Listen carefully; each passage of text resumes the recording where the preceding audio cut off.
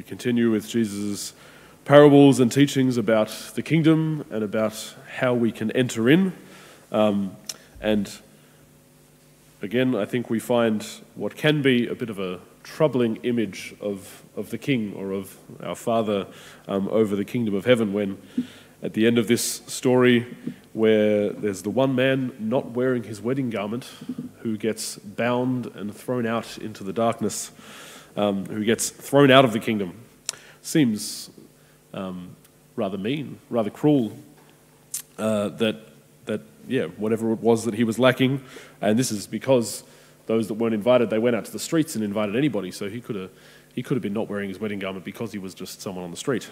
So we can think that's a bit of a cruel image of God. But what Jesus is really pointing to there, what this wedding garment, which is, even all the scholars would say it's a bit of a elusive kind of thing that Jesus is pointing to, what he's saying is that there's kind of the truth of who God is and the truth of what the kingdom of God is such that nothing that is not perfectly holy can enter into the kingdom. That we, although God extends the invitation to all of us, we won't be able to join in that beautiful wedding banquet, join in the feast, unless we are ourselves perfectly holy. And everything that is within us that is sinful or wrong or attached to other things, not completely in love with the Lord, will not be able to enter into there. And that's what Jesus is pointing to with this poor fellow who hadn't prepared himself properly in his wedding garment. He'd heard the invitation and come to the feast and come inside, but he hadn't attired himself properly. And so while we can hear the good news of Jesus and go, yeah, that's great, I want to be a Christian, I want to follow him, eternal life with God forever sounds like a pretty good idea, we can respond to that on the surface and go through all the motions and fulfill all of the outward duties that seem to happen from being a Christian, but not allow that total transformation that God wants to bring to us through his grace. And so we might turn up at the party of the kingdom of heaven and say, yeah, cool, I heard the invitation, this sounds like great, I want to join in. But we can't join in that reality of the life of God if we haven't allowed ourselves to be totally transformed into holiness and purity and love and perfection. It's also true that sounds like a really, really difficult thing for us to do. It's also the work of a whole life, and it's not up to us, it's the work of grace. We can't make ourselves perfect and holy.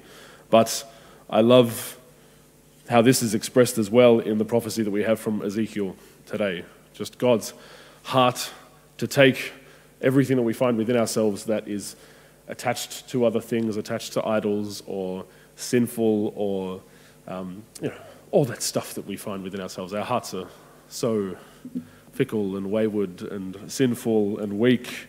All of that, we hear God talking to the people through the prophet Ezekiel today. He speaks of gathering them all from everybody who's far away, gathering them into his land. And he says, I shall pour clean water over you and you will be cleansed. I shall cleanse you of all your defilement and all your idols. I shall give you a new heart and put a new spirit in you. I shall remove the heart of stone from your bodies and give you a heart of flesh instead. I shall put my spirit in you and make you keep my laws and sincerely respect my observances. And then you will live in the land and you will be my people and I will be your God. Because only once God has brought his grace and truly cleansed us of all of our sinfulness, all of our weakness, everything that is not in love with God and full of the life and the love of God. God has gotten rid of all of that within ourselves. Then we can truly be sons of and daughters of the Father. We can truly share in that wedding feast. So, as we come to the Eucharist today, as every day, let's bring the fullness of our hearts before the Lord, trusting and giving thanks that this is God's plan for us, not just to kind of give us a free pass and accept our brokenness, but also that he wants to mend all of our brokenness, that he wants to fix everything within us, that he wants to make us beautiful and pure and holy. And let's be open, hopefully more and more each day, to that gradual work that God wants to do within us, that healing, transforming work of his grace and his love.